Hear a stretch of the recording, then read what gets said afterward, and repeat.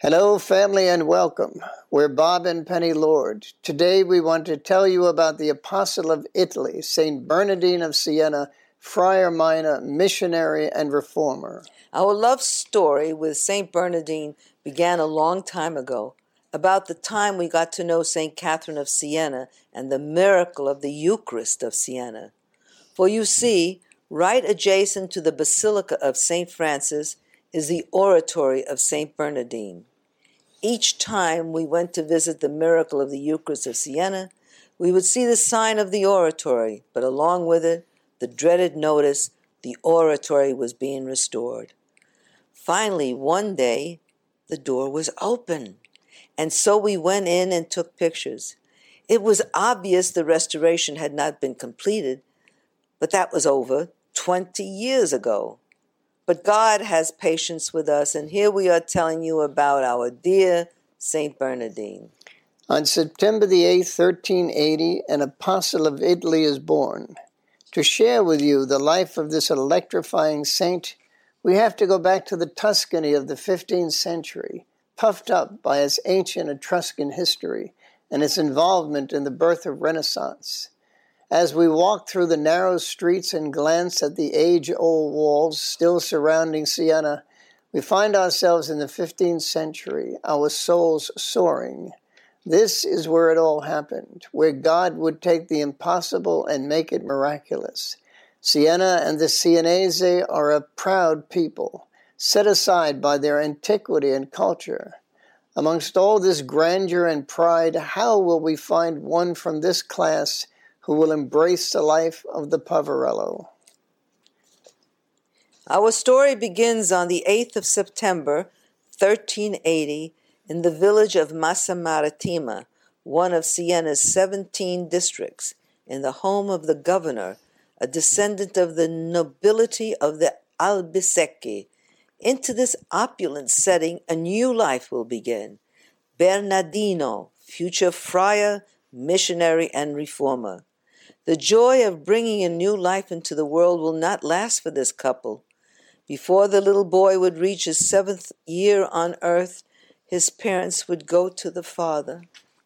But God does not leave us orphans. Bernardino would have the loving care of his devout aunt and her equally holy daughter, who would provide him with the tools which would turn him into a future saint.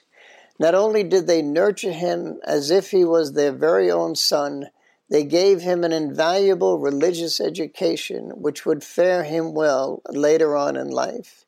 He continued to grow into a fine youngster when at around 11 years old he was sent by his uncles to a school in Siena to receive the education required of people of his class, that of civil and canon law. The boy excelled in his studies. Not only that, but he was charming and handsome, a joy to be around, always the life of the party, very like his predecessor, his future father in faith, St. Francis. But although he was fun to be around, he could not bear to hear profanity or crude jokes. That is when his good humor would evaporate and he would most sharply protest, taking exception with those engaging in this vulgar behavior. One time a member of the upper class thought it would be a good idea to lead the young pious Bernardino into a life of immorality and depravity. That earned him a good beating at the hands of Bernardino, who, when the culprit tried again, asked his friends to aid him in discharging mud and stones at the would-be tempter.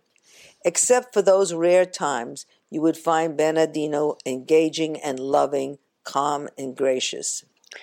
Bernardino, or Bernardine as we have come to know him, felt strongly about living a life worthy of Our Lady, of whom he had a great affection.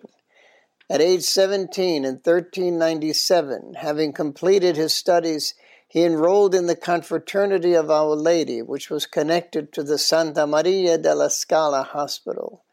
He spent the next 3 years removed from the world in quiet, meditative contemplation, when in 1400 a plague struck Siena, and he came out of his solitary life to aid the suffering masses. He not only tended their fever-racked bodies, he addressed their fears of dying. and when they succumbed to the fever, he prepared them for their final journey to the Father. Not only that, but with the aid of 10 companions, he took upon himself the entire supervision of the hospital for the next 4 months. And this was at age 20. Needless to say, he was quite up to the task. But a price had to be paid. Some of his companions were infected with the deadly fever and died. But God was not finished with Bernardine yet. The unrelenting night and day care of the plague-stricken masses did not kill him, but so debilitated his health he contracted a fever and never quite regained his strength. But that did not stop him. He had many more years to serve his Lord and Lady, and he would not let weakness of body stop him from his appointed task. After the plague was over, Bernardine returned home, only to find his favorite aunt blind and confined to her bed. He spent the next 14 months compassionately caring for her, as he had for the victims of the plague.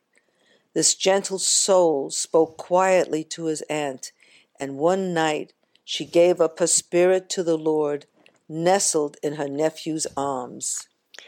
Now, with no longer any family responsibilities, Bernardine dedicated himself to prayer and fasting, seeking the will of God in his life.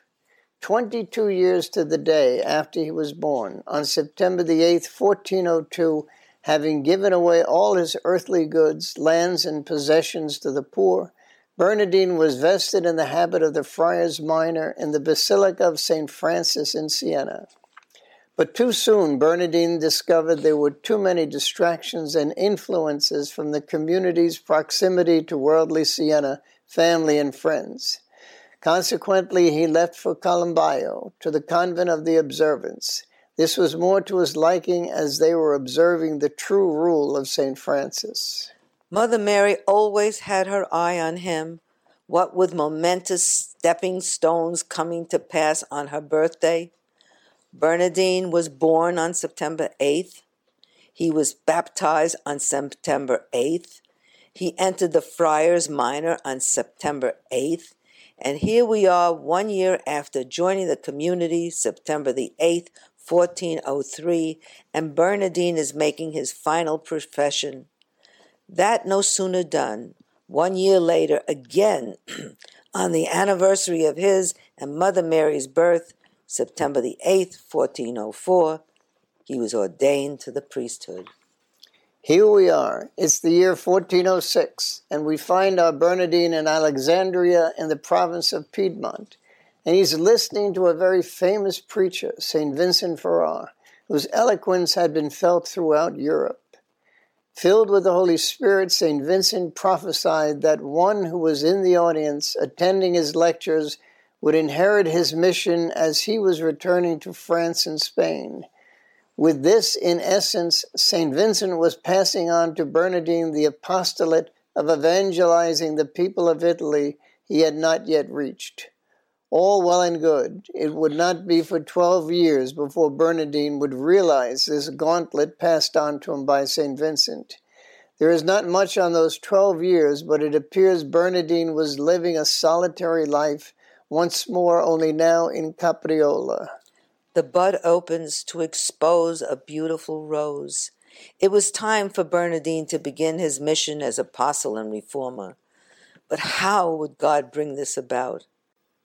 We find that our saint is now in a convent in Fiesole, Italy.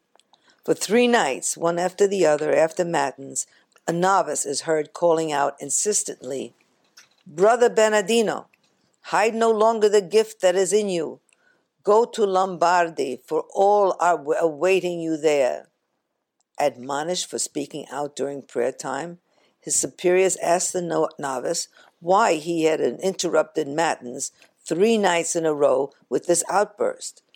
Helplessly he explained, "I couldn't help it." Taking this as a sign from God, his superiors sent forth Bernardine to begin the walk God had designed for him from the very beginning, and he said yes. It was now 1417, and we find Bernardine in Milan, in a city not only unknown to him, but in a place that had never heard of him. But he obeyed that which he believed came from the Almighty and began to preach. He was so touchable, so compassionate, so very eloquent, but not beyond the average man and woman's understanding. When they would reluctantly let him go, it was with the promise he would soon return.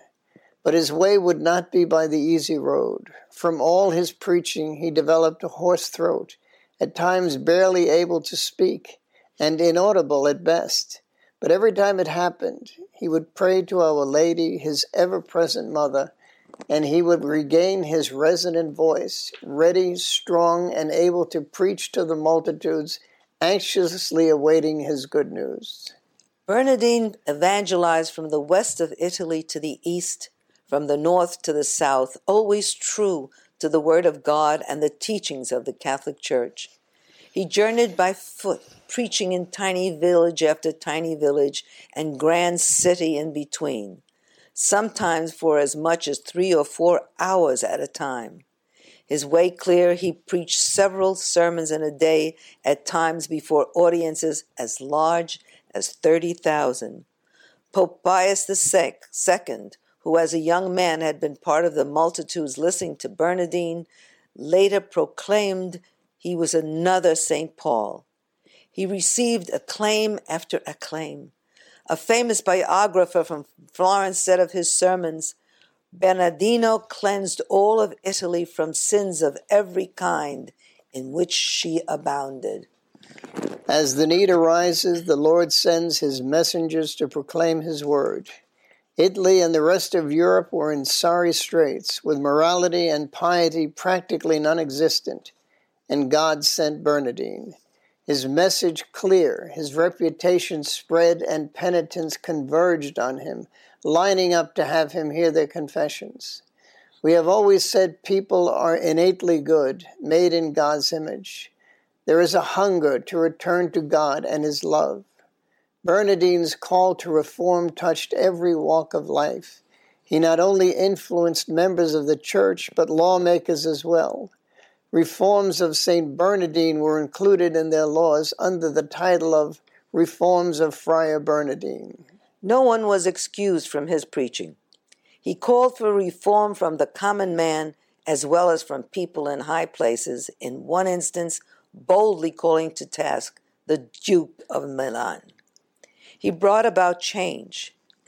His message was so powerfully accepted, the people lit bonfires and cast their sins and worldly temptations upon them as a firm resolve to live better, more holy lives. One of the scourges of the time was usury, the practice of exacting exorbitant interest, often resulting in the inability of the lender to pay, losing his home and all his worldly goods.